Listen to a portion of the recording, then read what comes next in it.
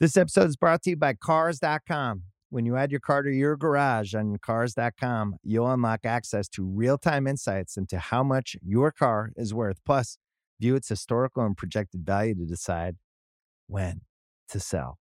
So when the time is right, you can secure an instant offer from a local dealership or sell it yourself on Cars.com. Start tracking your car's value with your garage on Cars.com. This episode is brought to you by Jiffy Lube.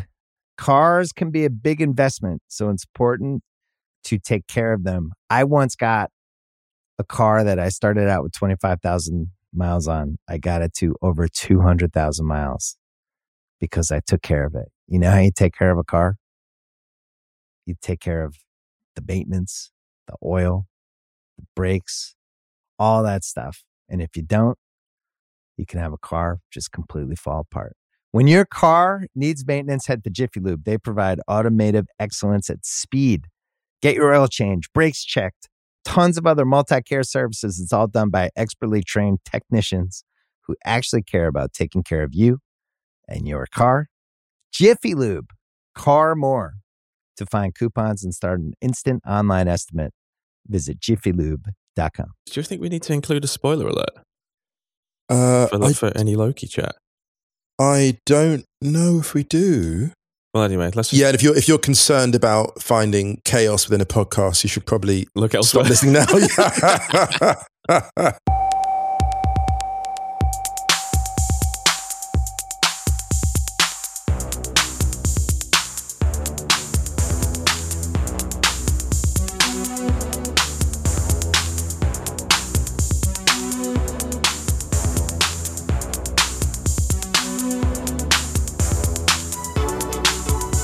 Hello and welcome back to the Stadio Podcast in Ringer FC. I'm Musa Kwonga. I'm Ryan Hun. Ryan, how are you doing? I am all right, thanks, man. How are you? I'm a bit bewildered. Are you? Yeah, it's so strange being back. I mean, a month, it feels like a universe away. Yeah, it was. We took a little bit of an extended break, huh? But been pretty relentless for a while. So. Yeah, and the good thing is nothing's really happened in our absence. So no, it's been quite a quiet summer. So you can slip back into it. Same as it ever was. Yeah, absolutely. In the words of the great David Byrne. Did you get up to much in your break? I read quite a lot, and I ate quite a lot, and I caught up with a lot of really good friends. And well, I caught up with really good friends a lot. Not a lot of really good friends because I don't have a lot of really good friends. But yeah, how about yourself? Okay, thanks, man. I did some reading. I actually read your two books that came out this year because I haven't been reading much this year at all. So I managed to read your two books, and they are very, very good. Well done. I mean, not that you need me to tell you this, and I've already told you, but publicly for the record, they're bloody great. Good job, man. Oh, thanks, man. I haven't read Striking Out yet, though. Unlike Stephen Fry, who nailed it in one sitting. Oh yeah, no, looking forward to that. That's coming out September. Yeah, nice. But yeah, other than that, I just tried to kind of do some life admin and domestic stuff, like sort some bits of the apartment out, and I didn't manage to do much. I think I told you I did a trip to IKEA, and it was terrifying. Yeah.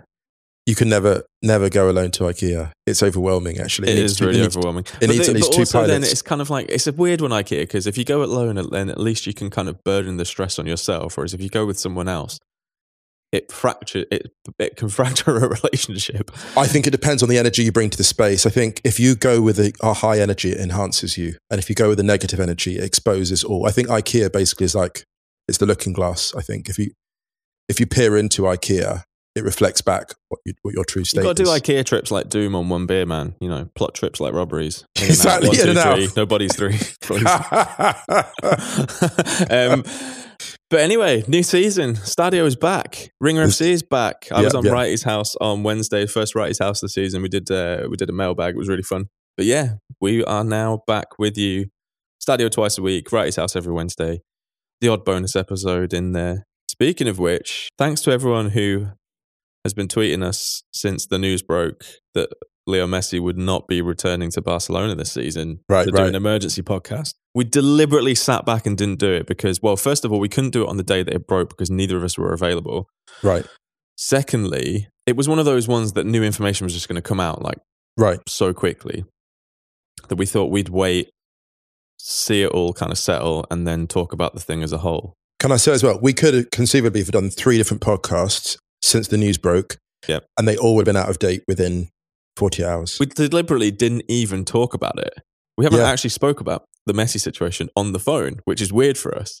Yeah, that's right. We nearly did. Was it yesterday or the day before? We nearly did. And then we were like, I think I actually cut the call short. I was just like, dude, let's stop this. Yeah, save it. Do the podcast. Yeah. So today we're going to talk about Leo Messi. Yes. In part 2, we're going to just do a little bit of, not really a preview to the season, but almost like things that we're looking forward to. Yeah. In various leagues. But before that, you know the drill. Admin. New season, same admin. Yes, absolutely. The most important bit of admin is that we hope everyone is doing safe. And well. Everyone is staying safe and well. Everyone is safe and well. Staying safe and well. All the above. Exactly. Listen. All are welcome. All choices are welcome. Getting vaccinated if you can. If you listen to Stadio, don't worry about what's in the vaccine. TheRinger.com/soccer. Phillips had a piece go up about Messi, an immediate piece. Yes. Michael Baumann wrote a really good piece about the La Liga CVC deal. Oh, wow. I need to check that. There'll be other bits and bobs going up. Yes, we'll be back in the writing thing this season.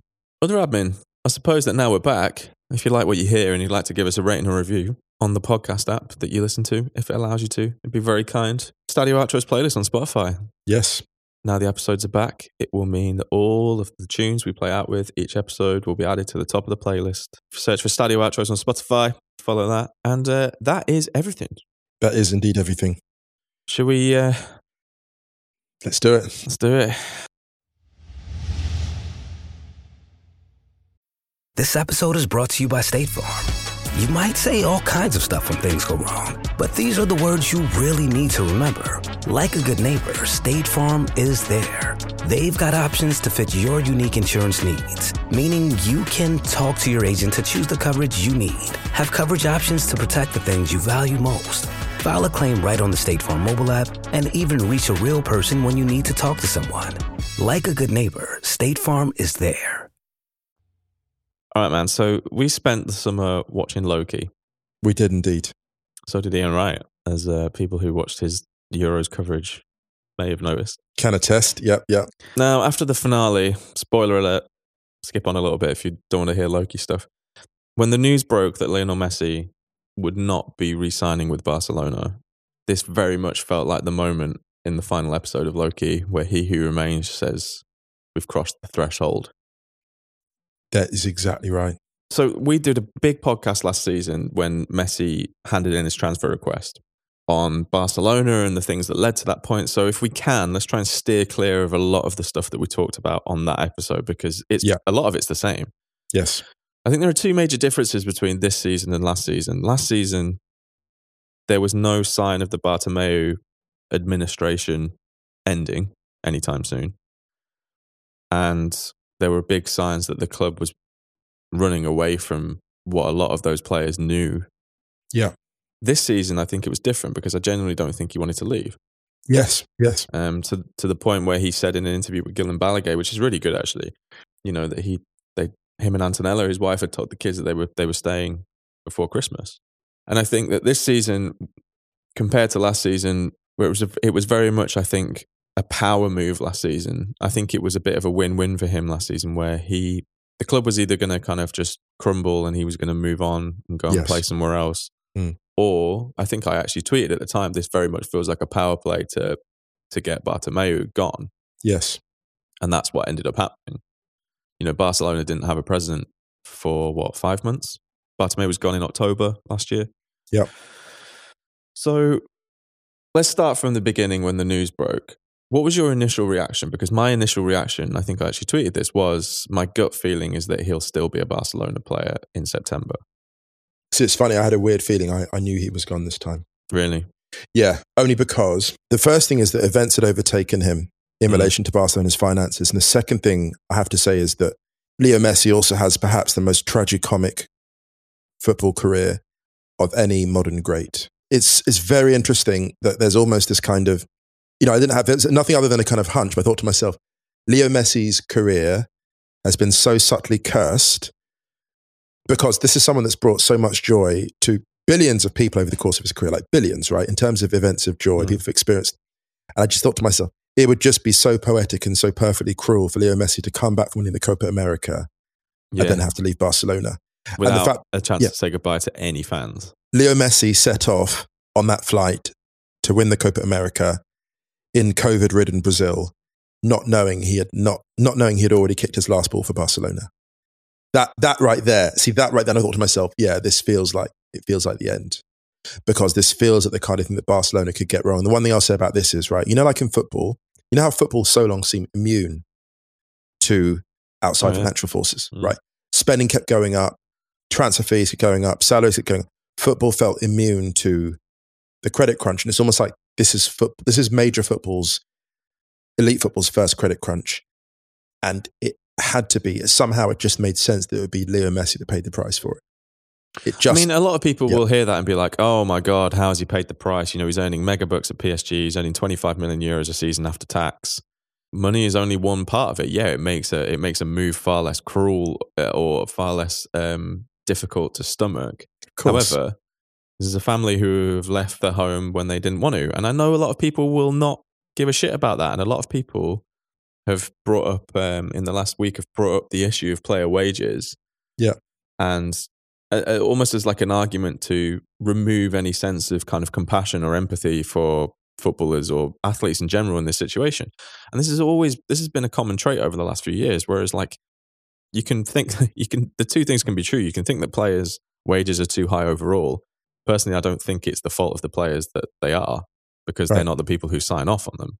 Yeah. But also the fact that it was so sudden and it wasn't his fault. I know that he's wanted to leave before, but I think that Kevin Williams actually wrote a piece last season when the whole Messi thing was happening, saying that he would probably leave on a free this year, which I thought was very prescient. Yeah. But the thing is, then again, I mean, the thing about, just to jump back to the football side, where we are on the football side, but it's all kind of, with Barcelona, even the football is political.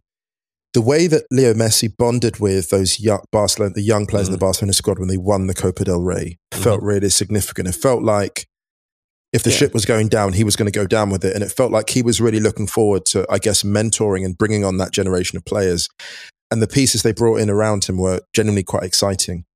Like whatever happened this season, I felt excited by it, especially with Real losing Ramos. It felt like a kind of Barca versus Atleti for the title. And the Champions League, you pick your poison. It felt like he'd not resigned himself. It felt like he was looking forward to a different kind of retirement at Barcelona than he envisaged. One with maybe fewer trophies, but maybe with kind of more, almost like the joyfulness, if that makes sense. And you could see that in some of the late season games. It was late era as it turned out. I didn't know, yeah. If we'd known, no one knew. And there's one comment I want to say before we move on. The comment he made specifically about how there have been no fans in the stadium for the last year and a half, and I didn't have the chance to say goodbye. It's heartbreaking. That's absolutely heartbreaking. And a lot of players have been through that over the last couple of years, and I think that it's something that I don't think people should underestimate how much that can upset players who genuinely love the football club that they've been playing for. What, has he been there 20 years? 21, yeah. And there's a lot going on with Messi and Barcelona. There's so much going on. But one thing I will say, and this is so a book I read over the holiday was Simon Cooper's The Barcelona Complex. It's extremely interesting on various issues. The one thing that really, really stood out was that, we said this before, the problem is if a football club is not aligned, if the on-field issues are not aligned with the off-field issues, the objectives are different, they're headed for disaster. And the reason that Barcelona have hit their financial iceberg at the moment, and that ship is avowedly sinking, the reason this is happening is because, as Simon does lay out in his book, there is this tension between the kind of ownership, membership, and the wider context, right? So there's kind of the internal power play of Barcelona. I know I hesitate to bring politics into it, but see how British politics is. Don't. A little bit. Don't lie. Okay. Come on. We're on like episode 176 or something. Okay, I'm sorry. Okay.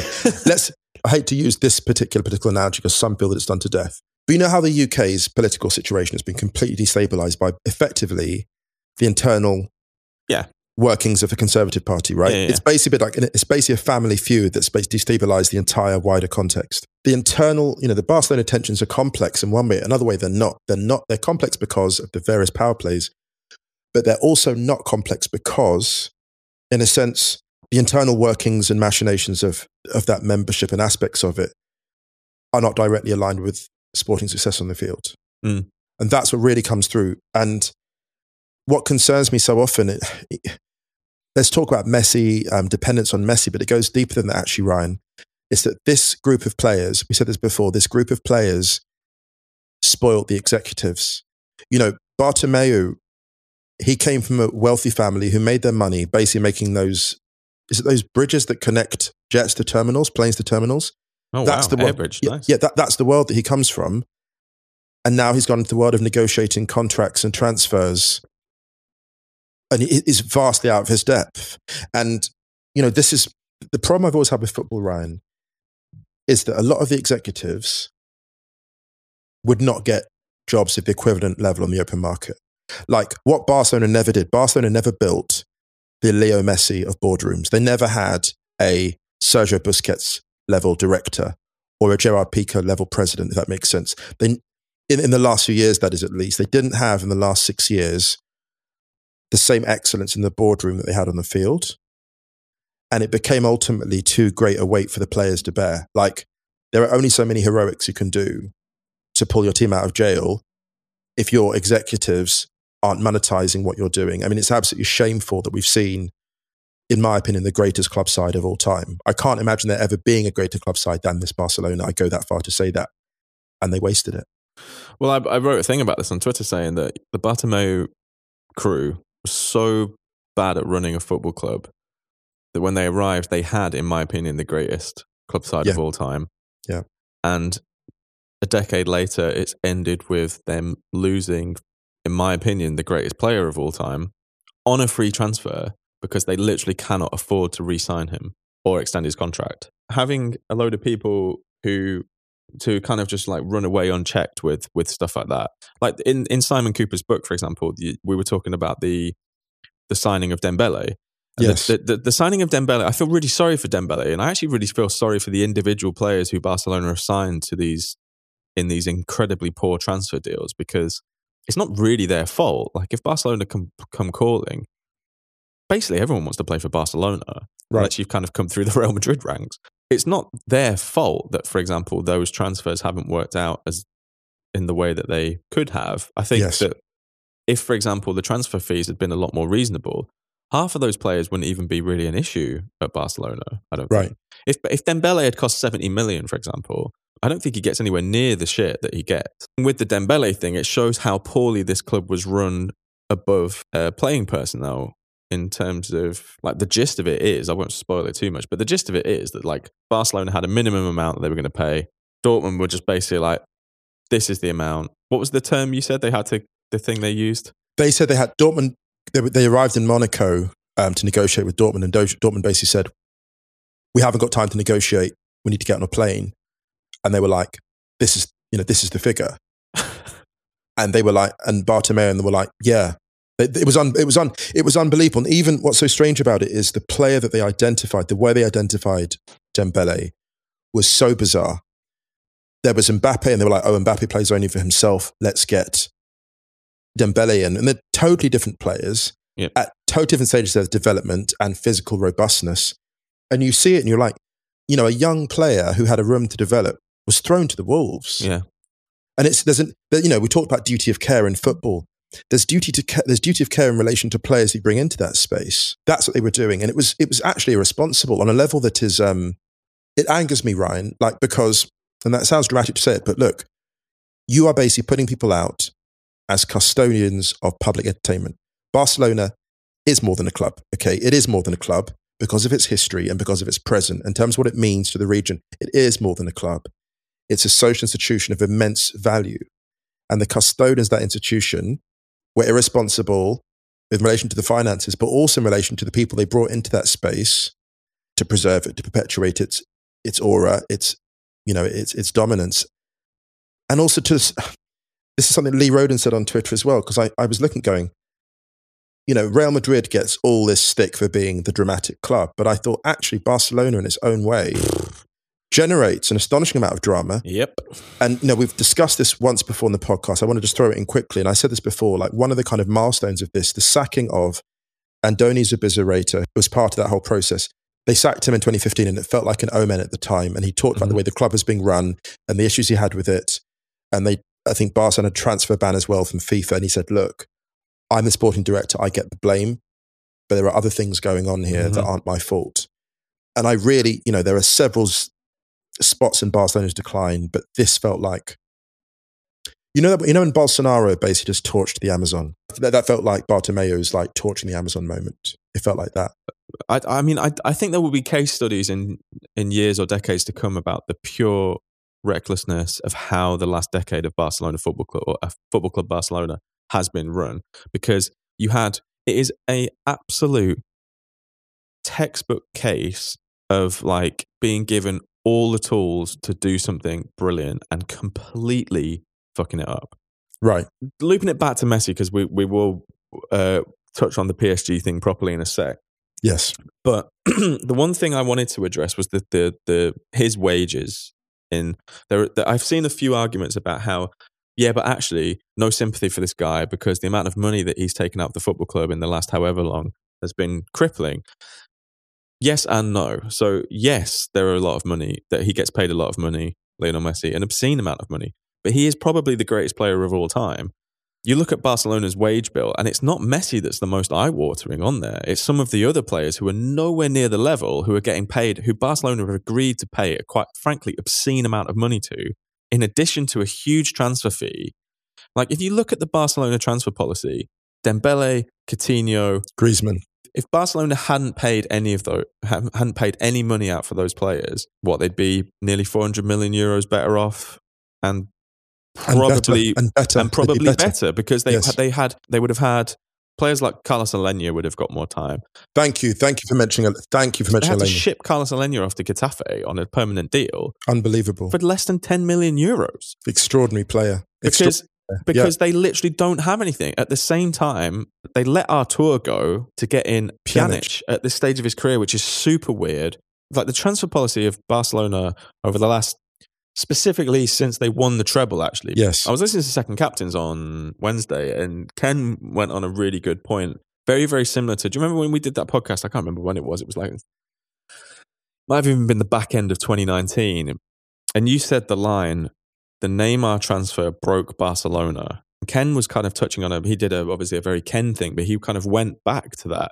Right. And I think that he mentioned something, or maybe it was Kieran mentioned that they had Sid Lowe on at the time of that transfer. And Sid said, what Barcelona needs to do right now is nothing. Yes. They just need to sit on the money. Because if they go and spend it now, they will spend it recklessly. And what did they do? They spent it recklessly. Panicked. It broke Barcelona in so many ways. This kind of feels like the end goal. Do you know what I mean? This feels like the end moment of what PSG were trying to do with the Neymar transfer. I think what Ken said, the words that Ken said were, have you ever seen a bigger example of one club absolutely leveling another one?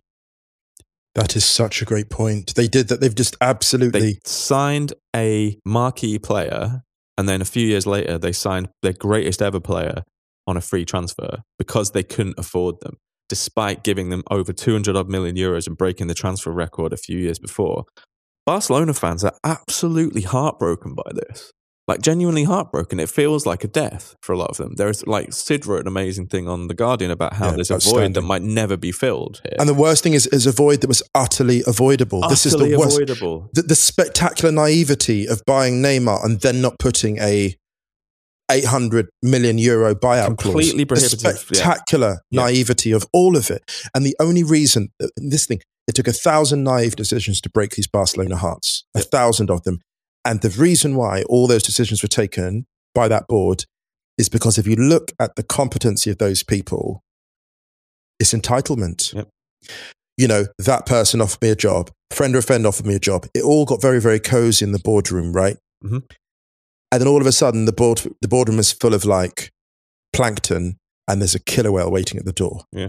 That is what happened. And the frustration with this is just, I'm sorry, it really, really,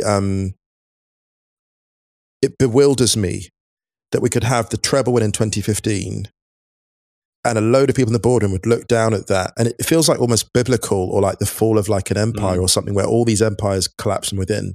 Victory's defeated you. Yeah. Like Bain said, yeah, victory has defeated you. You said it actually, didn't you? You said it's almost like the treble defeated Barcelona. It was the seeds of the downfall. Yeah. And it's led to something that is, I mean, I want to just add in one caveat here, because there'll probably be, and I get it, there'll be a lot of people who'll be listening to this and be like, what the hell are you two on about? Like, right. Yeah. They'll be like, stop so what? being so pathetic about it. And I totally get that. But I think that we're not Barcelona fans. We have admired various iterations of the club over decades, in the same way that we've admired various iterations of many football clubs over decades. Well, yeah, we have been alive for decades. Sorry, that was just a Simon and Garfunkel place. But I think the thing that I find sad in this situation is that you have someone there who had all the tools and all the conditions to be a one club player. Yes. It just looks weird. Like him out there and in the PSG kit doing kick-ups. It's like, it just looks really, really weird. It's like something I never thought I would actually see. And this is why I actually said, like, my gut feeling is that he'll still be a Barcelona player, because it was one of those things that was so unimaginable that you just thought La Liga will probably, La Liga don't want him to go. La Liga need Messi in the league, but they stuck firm, and to the point where the Spanish Football Federation now has deemed that the CVC TV deal illegal. So Real Madrid are like suing the league. The Spanish Football Federation have deemed it illegal. There's all this mess going on in Spain at the moment, and they've lost their absolute prize asset from the league. Can we talk about that prize asset for a second? I wanted to get back onto the money thing for Messi in relation to the salary. So a lot of talk about why doesn't he play for free or less? He couldn't have played for free because, there's a minimum salary anyway. So he would have had to be paid the minimum salary.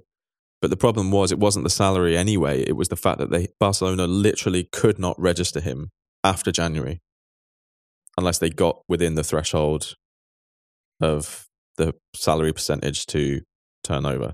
And crucially, they knew this for months. Like Laporta and that administration are also to blame, because they've made transfer moves that they can't register anyway.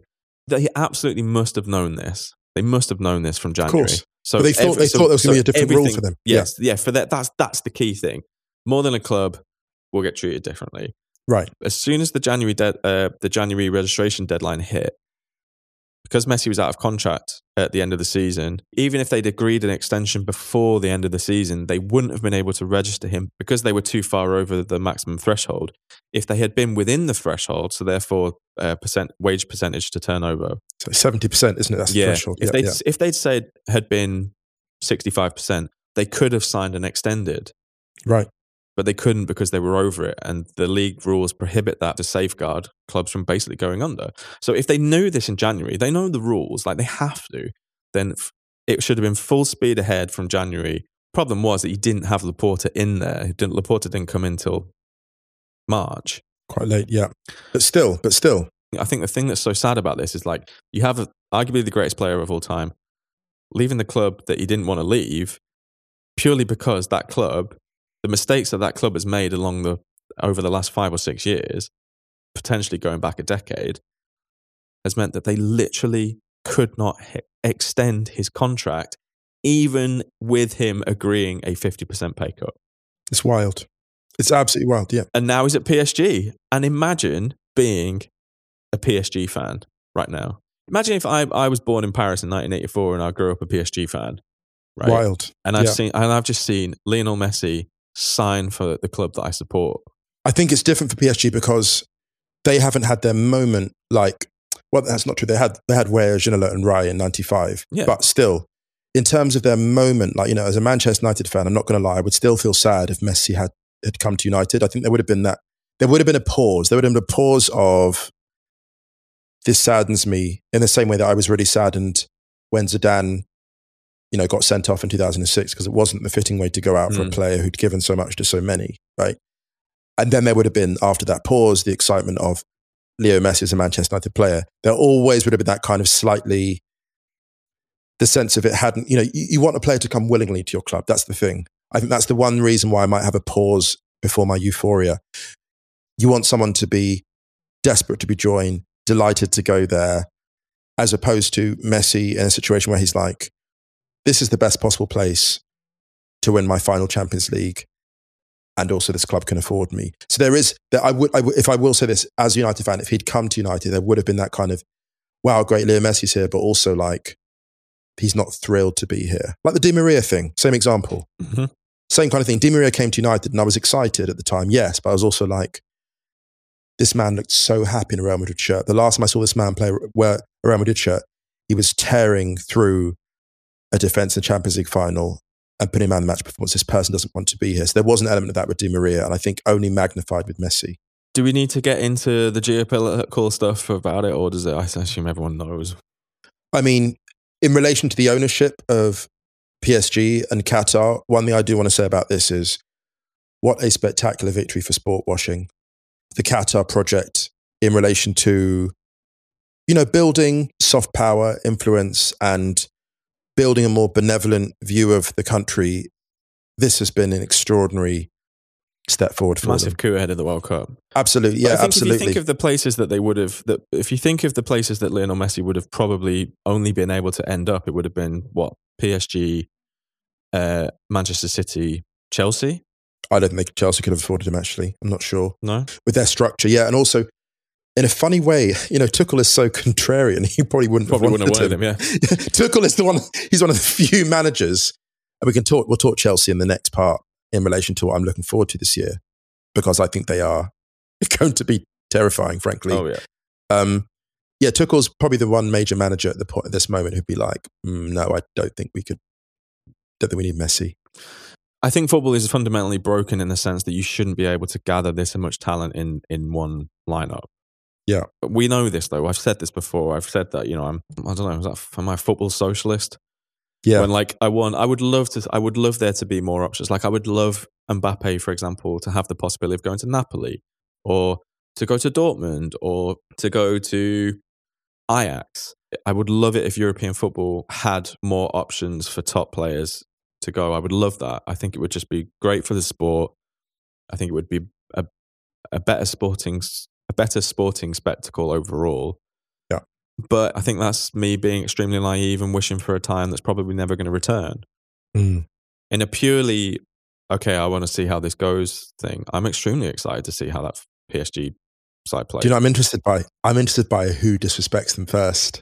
That is what I'm very intrigued by. I want to know who is sitting there rubbing their hands together. Do you know what it'll be? It's a shame that Arsenal aren't in the Champions League this season, because with Mikel Arteta's love for right backs, yes, that's PSG's weakness. Hammer them down that side. Yes. We're going to see a lot of diagonals. PSG midfielders need to do a lot of neck exercises because they're going to be turning their heads a lot this year to watch those diagonal balls to the flanks. There were only really two places, like you said, that Messi could have gone. I personally think Chelsea could have maybe, but I think that the two definitive places were obviously Manchester City and PSG. That to me means that something is, what a hot take, something's wrong with football. But it's a real shame that Messi could have only gone to two places, realistically. My gut feeling is that he's probably going to be there for a couple of years and then he might go back to Barca. That would be amazing. I tell you what's fun. Yeah. I mean, that was kind of, that's my secret hope still, to get his retirement moment. I just want to say in relation to Barcelona, I said this to you yesterday. You were saying how the Neymar transfer was an earthquake. And I said how Messi was like the nuke. It was like a nuke going off. And for Barcelona's finances, this is a nuclear winter, right? And in terms of the fallout, what this is going to do to Barca in the early stages to the medium to long term, that's kind of frightening. I am concerned for them for the first time, because there was always this thing before, Ryan, where big clubs got bailed out. Atleti with a massive debt, and, banks were quite relaxed about it, and they were quite relaxed about Real. I'm not sure. I think La Liga getting really tough on this wages to turnover ratio. I think we're in that's a big shout. we could be in a new era with football finances, and teams could go to the wall, clubs could go to the wall, not necessarily Barcelona, that we wouldn't expect to. We might expect, not just in Spain, we might see in this era clubs going to the wall and not being rescued, actually. I'm not going to lie, I'm concerned. I've been concerned for many years, but I'm more concerned now. I think when you witness a club of the stature of Barcelona having to lose the greatest player in their history just because they can't re-sign him on half his wages, right? We're in bleak times, but that's their own fault. Yeah, it's no one else's fault. It's their own fault. It's their own fault for mismanagement, and also for Barcelona as a club. I think this feels like the worst possible outcome. However, it hasn't provided a solution. It hasn't fixed the problem. They've had literally the worst outcome and they still haven't fixed the problem. Like they can't, at the time of recording, they literally cannot register any of their new signings. I think I would not be surprised to see Aguero leave already. It wouldn't surprise me if Aguero never played for Barcelona. Right. He moved there to play with Messi. Like you think of all these players, like you think of the youngsters who are coming through there. Like I think it will ultimately get a little bit better under Laporta now he's there. But I'm not entirely convinced that Laporta 2.0 is the same as Laporta 1.0. With the vision. I'm not sure. Because he fixed Barcelona massively in his first run. This is a completely different problem. So much has changed over the last 15 years, 17 years, I think, since he first came in. They've got a hell of a lot of work to do. And it's going to be really, really interesting to see how this plays out. But I mean, what a coup for PSG. The only thing I will say for Barcelona, the only hope there is that they have perhaps the most exciting generation of young players they've had in a while, and one of the most exciting anywhere in Europe, actually. Yeah, Ilias, Pedri, Ansu Fati, and Ricky Puig all coming through. I think that's extraordinary. They've got obviously Frenkie de Jong there. Yeah, they have incredible opportunity. And what they need to do, it's funny how these things can be solved, but it's got to start with the football. Actually, it's got to start with the football and build outwards. They've got those limited pieces. Well, no, so they've got limited room financially. Well, no room financially. Even if they lose those signings they brought in the summer, and those, Depay in particular was a really great acquisition. It's a shame that he might have to go or not play for them. I'm going to be bold and say they still have enough to be dangerous in the league this year, even without the additions, because you bear in mind that Real Madrid have lost Sergio Ramos. Atleti are the big danger, having signed Rodrigo de Paul. But effectively, it should still be Barca and Atleti for this title in terms of the race. Did we do it all? Did we do all the Messi stuff? We can never do all the Messi stuff. This is the thing. This is the point to make. Too big, man. The timeline's gone crazy. The trick is this: have we made peace with it? I think we've made peace with it. We've made peace with our initial treatment. Well, never truly made peace with it, but yeah. Let's take a break. Let's do it. All right, back from the break. Before we move on to looking ahead to some things we're looking forward to this season, props to Canada's women winning their first gold medal. We mentioned it on Wrighty's House when we gave flowers to Christine Sinclair. First gold medal in Olympic soccer in 117 years. Love it. And it's led to really, really important pushes now to professionalise the women's sports leagues in Canada, and I really hope that goes through because Canada's sportswomen deserve better, and I hope that happens. Congratulations. Shout out to our Canadian listeners.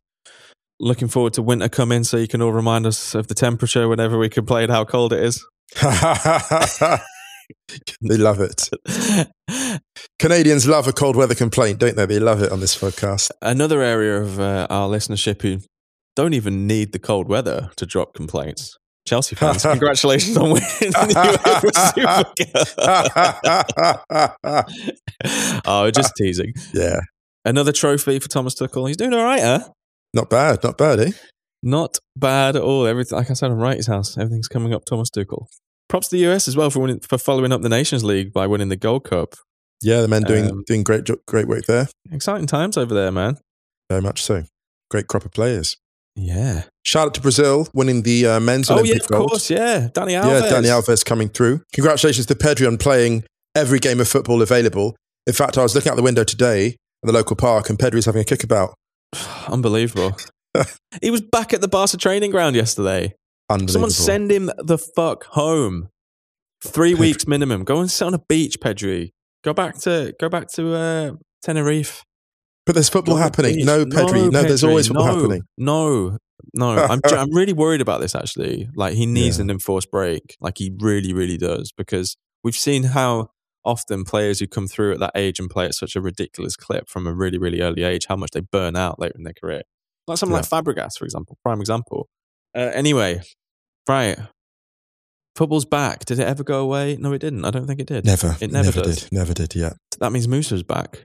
A villain that makes He Who Remains, Kang the Conqueror, look like Pikachu. Not even an evolved Pokemon. Musa, the scariest villain in the Ring FC universe. That's right. And even I could not be as chaotic as football itself. He's lived 1,000,000 lifetimes. 1,000,000 lifetimes. But one thing I have not lived is the season to come. And the season to come... Have we crossed the threshold? I think we have crossed it. I think we crossed it when Romelu Lukaku decided to join Chelsea. Oh, this transfer terrifies me. Terrifies me. I want no parts of it. The one thing that Chelsea were missing last year was a focal point for that attack. And now, quite frankly, wow. Because Tuchel will know how to use Lukaku. This is the thing. As an Arsenal fan, Chelsea terrify me. Yeah. As a neutral, they're going to be super interesting to watch this season. They really, really are. They really, really are. I'm looking forward to them. But if you think, Jadon Sancho moved to Manchester United. Remember when that happened? Yeah, right. That was just a thing. Just another thing. Yeah. Rafael Varane. Varane moved there. Varane's on his way. Is it a bit official yet? It's not been announced, has it? Yeah, the deal's been announced. The wild thing about United, though, is that we haven't bought a defensive midfielder yet. Sounds strange to say it, but we haven't strengthened in the key area. As awful and weird as it sounds, the defensive midfield is everything. And I don't know how hard we're trying. I'm sure we're pushing at some level, but that is, that should have been the first signing of the summer. Maybe Varane's going to play there. Oh my goodness, yeah. Move Harry Maguire up there. Put him on penalty duty. Harry Maguire needs to be on penalty duty for Manchester United this season. Oh yeah, right. For everyone. He needs to take... Maguire, Varane, actually I'm looking forward to seeing that as a centre-back partnership. Yeah, I am as well, actually. But I also think it's a little bit harsh on Lindelof because I don't think he's anywhere near as bad as people make out. But but saying that, I think for him, he should be a backup centre-back at Manchester United, not a first-choice centre-back. And it's more the complementary pieces. It's more what Maguire and Varane bring as a pairing, I think, which is the key. I think Maguire's going to have a really good season for Manchester United. I've got a feeling. I think he was very, very impressive in the Euros, one of England's best players. I'm intrigued about Man United. I'm giving Marcus Rashford a break, getting his surgery done, hopefully him getting a rest and coming back injury-free and pain-free. Yes. I think Man United with Sancho have enough to... Obviously, Sancho's not going to feature for a little while because he's only just started training. Manchester United probably have enough to cope with the early stages of the season before Rashford and Sancho return. And Pogba coming off an outstanding summer. Yeah. Obviously, City signing Grealish, which I think is we talked about this in detail on Wrighty's House. But if they get Kane as well... Is that the thing about Kane, though, the reason why I haven't really mentioned them as being a fearsome force at European level is, again, it's the focal point of the attack. That's the challenge for them. They need a striker. If they get, I think they actually really need Kane. They do. Like, weirdly, maybe they'll take Aguero back. It must be a bit, well, that wouldn't be the worst thing they could do, but they need to be, I'm sure they're concerned about the striker situation. Yeah. Anyone else in the Premier League that you're really looking forward to seeing this season? I'm intrigued about Villa, actually. Leicester as well. Leicester always, though. I mean, Leicester signing Vestergaard for 15 million from Southampton is such a good bit of business. Shame he's leaving, actually, because I think he was really impressive in the summer as well. Yeah. Patson Daka, got to say, Patson Daka at Leicester as a striker. Really intrigued, coming from Salzburg. Brentford, really hyped about them. Just to have them in the top flight is just awesome. I really don't like doing previews too much because I think so much of it is just... speculative, yeah, for sure. But I think in terms of what I'm really looking forward to, I'm really looking forward to how this Premier League season is going to go dynamic wise. Because, for example, I got told off for being too optimistic on Wrighty's House, but I actually think that Arsenal signings have been quite smart this season. I agree. I think they need more, but I think that they've been very smart. Lokonga in midfield looks like he kind of totally belonged, and I think him and Partey and Xhaka will be a really good three, actually. And we'll give Arteta options in terms of how systems he wants to play. Hopefully Tierney can stay fit. I think Ben White, even though a lot of people raised eyebrows at the fee, I think there's a really good video that Joe did on Tifo about the comparative value of Varane and Ben White and how they're kind of costing each club similar. But because of Ben White's wages, because they're far lower and he's younger, it actually works out pretty. It's a really good video. He's looked good in pre-season. I'm not sure about the Ramsdale thing. I don't think that's going to happen though, because I think Sheffield United have priced themselves out of it. But I saw a tweet from Andrew on Arsblog raising the possibility of maybe going after someone like Neto at Barca, which I think is a good shout. That's interesting. Yeah. Got to say as well, I'm interested if a Premier League club jumps up for Ilaix from Barcelona, given his wage dispute issues, because that feels like it could be a good asset for someone. He's one of their most probably profitable assets to sell, I think. Which would be a shame, but still. What do you think about Spurs? Spurs made some decent signings. Like Brian Gill coming in, I think is such a great signing. That's great. That's great. They need that attacking heft. Is Martinez confirmed? No. Still a conversation ongoing. Still ongoing. If they get Martinez though as well, that means Kane's gone, right? They're cooking with gas, and maybe that's the thing. Maybe that's the move. They're trying to make the play for Martinez, knowing that Kane will dig his heels in for the move. Yeah, I can't say I'm thrilled by Spurs coming into the season, only because of the style of the football that Wolves played towards the end of Nuno's time in charge. And I know he was constrained by other things, expenditure, but, I just want to see Spurs play on the front foot this year. I want to see them play some expansive football. That won't happen for a few months just because of all the new pieces they've got coming in. But yeah, let's see. I'm excited for them just because I want Dele Alli to start doing things again. And that's the thing. He's got a new lease of life now because Dele Alli was, how quickly football changes, linked with the PSG move at one point. I know. That's unlikely to happen now because they're just stacked. They were stacked even before Messi arrived, to be honest. Oh, yeah. So now it's a chance for him for a bit of a rebirth, I guess. Yeah, I mentioned in the Wrighty's House WhatsApp group that I'd quite like to see him at Leicester. That's such a great signing for Leicester if he goes there. I think if they flip Maddison, so for example, if Maddison goes, which I don't think he will, to be honest, but if he does, I don't know. There's something about Rodgers who just makes me think he's going to, he could be, I think I said he's the Delhi whisperer. Yeah, he's just a great coach, isn't he? Yeah. Do you want to do top 4 predictions, or should we? No. I want. No, I've learned my lesson, Ryan. I've learned from you, Ryan. There are takes that are still following from 2018. I think Arsenal will not make the top 4. Can I just jump quickly to Serie A?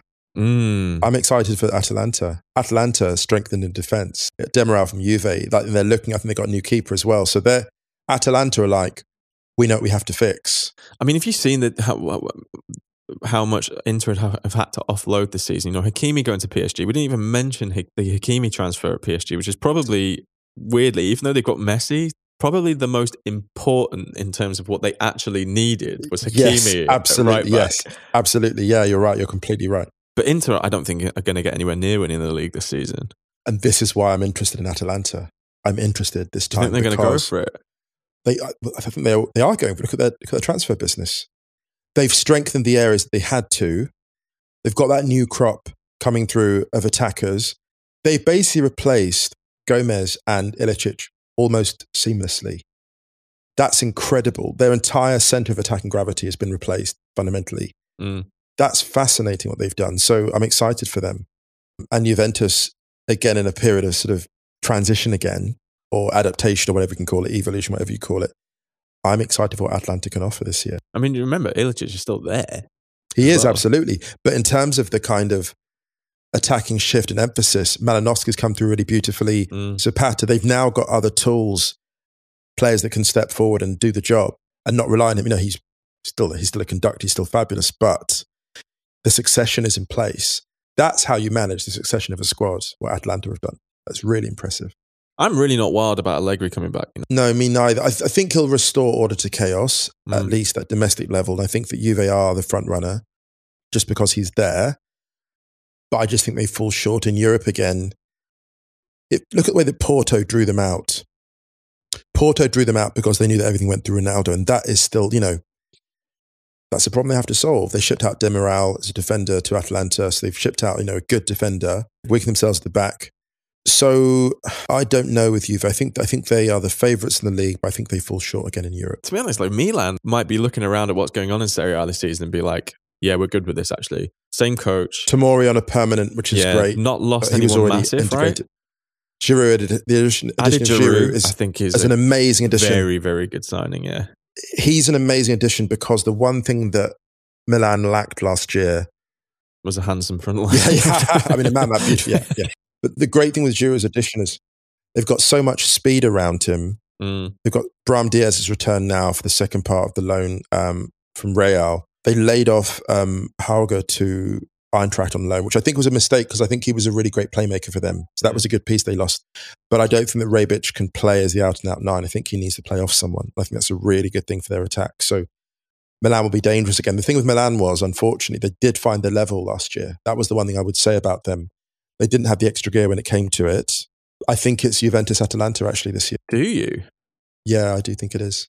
Because even look at the Coppa Italia and that final and the way that it was almost like an arm rest. It was almost like a kind of, it felt like a trailer for the next season because Chiesa obviously coming back off. Look, let's not forget. Let's not forget Italy are bringing the confidence of having won the Euros.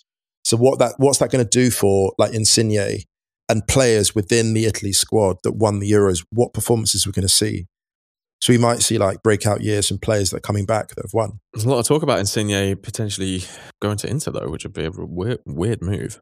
Yeah, but Serie A is going to be interesting just to watch just because of the energy unleashed by the Italy victory at the Euros. And we've also got Mourinho at Roma. Do you know what? I'd completely forgot that had even happened. Yeah, it's wild, isn't it? Jose Mourinho at Roma. I'd literally forgotten for momentarily that Jose Mourinho had gone to Roma. So what kind of drama is going to come out of there off the field? Plenty. Because there'll be all kinds of conversations from him and shenanigans. Can you imagine if Roma win the league? Part of me wants to see it. The chaotic aspect of me wants to see it. I think Serie A is going to be super fun this season. And I actually think it's going to be a little bit gnarly. Yeah, definitely. I think Mourinho's just going to kick off with everyone. Because he can see that the throne is vacant now. He went there expecting to have to go up against that Inter. Conte, yeah. Yeah, and it's not there now. And now he is... Mourinho must look at that, even though they've lost, I think, Dzeko to Inter, which is a problem for them, obviously, because Dzeko, fine player. Good signing for that. Still slightly underrated, yeah, absolutely. But I think Roma could look at this as an opportunity, and they should. La Liga, quickly. Oh, well, we kind of talked about La Liga a little bit. I think it's Atleti and Barca still, but I also think Sevilla might make a charge this season. If you think they were really in for a shout for the league towards the end of the season, they weren't far behind at all. They got themselves back into the race. They brought in Lamela. Two most stable clubs there. What, like Atleti and Sevilla? That's wild, yeah. Atleti have got to be the front runner again, though.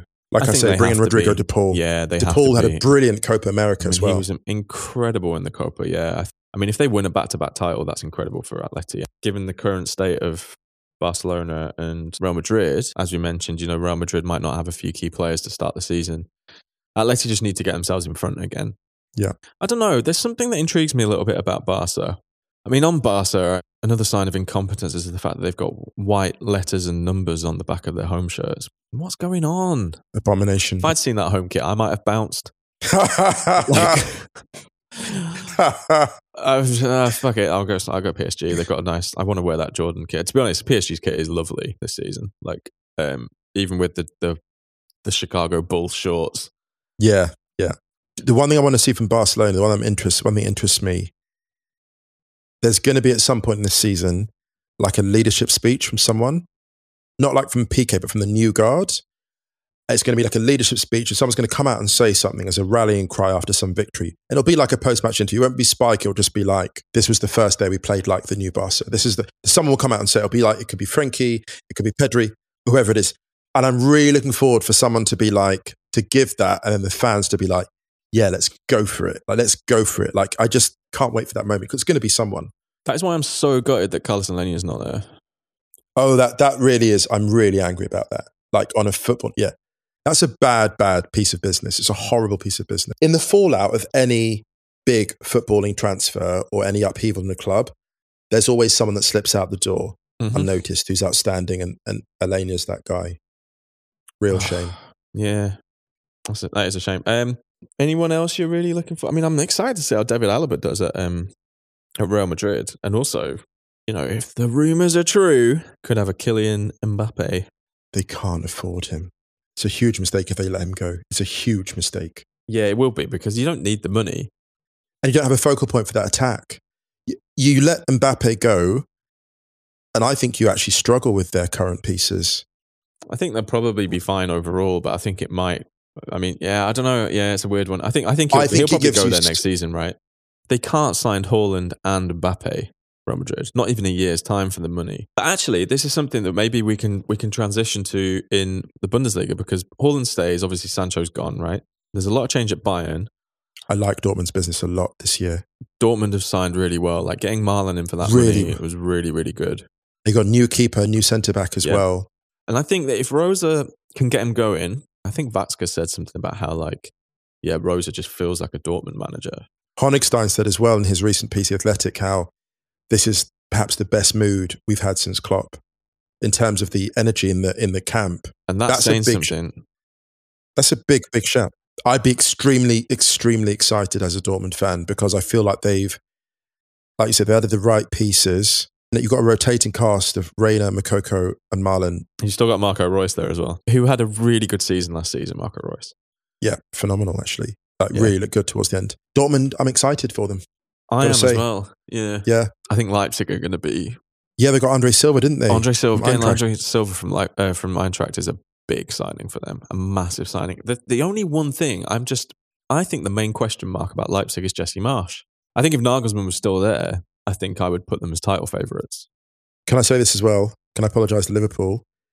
Because we've just talked about Leipzig and haven't mentioned the fact that Konate's gone to Liverpool. That's such a good signing, man. That could do quite scary things. And so Liverpool, we didn't mention them in our preview. But I think Liverpool are so good that you expect them to be up there anyway. That's such a good signing, because I remember... I mean, we talked about it before we finished the season, though, I think. So yeah. Konate was the one to emerge before Upamecano. And he was linked with Arsenal, I think, in 2018.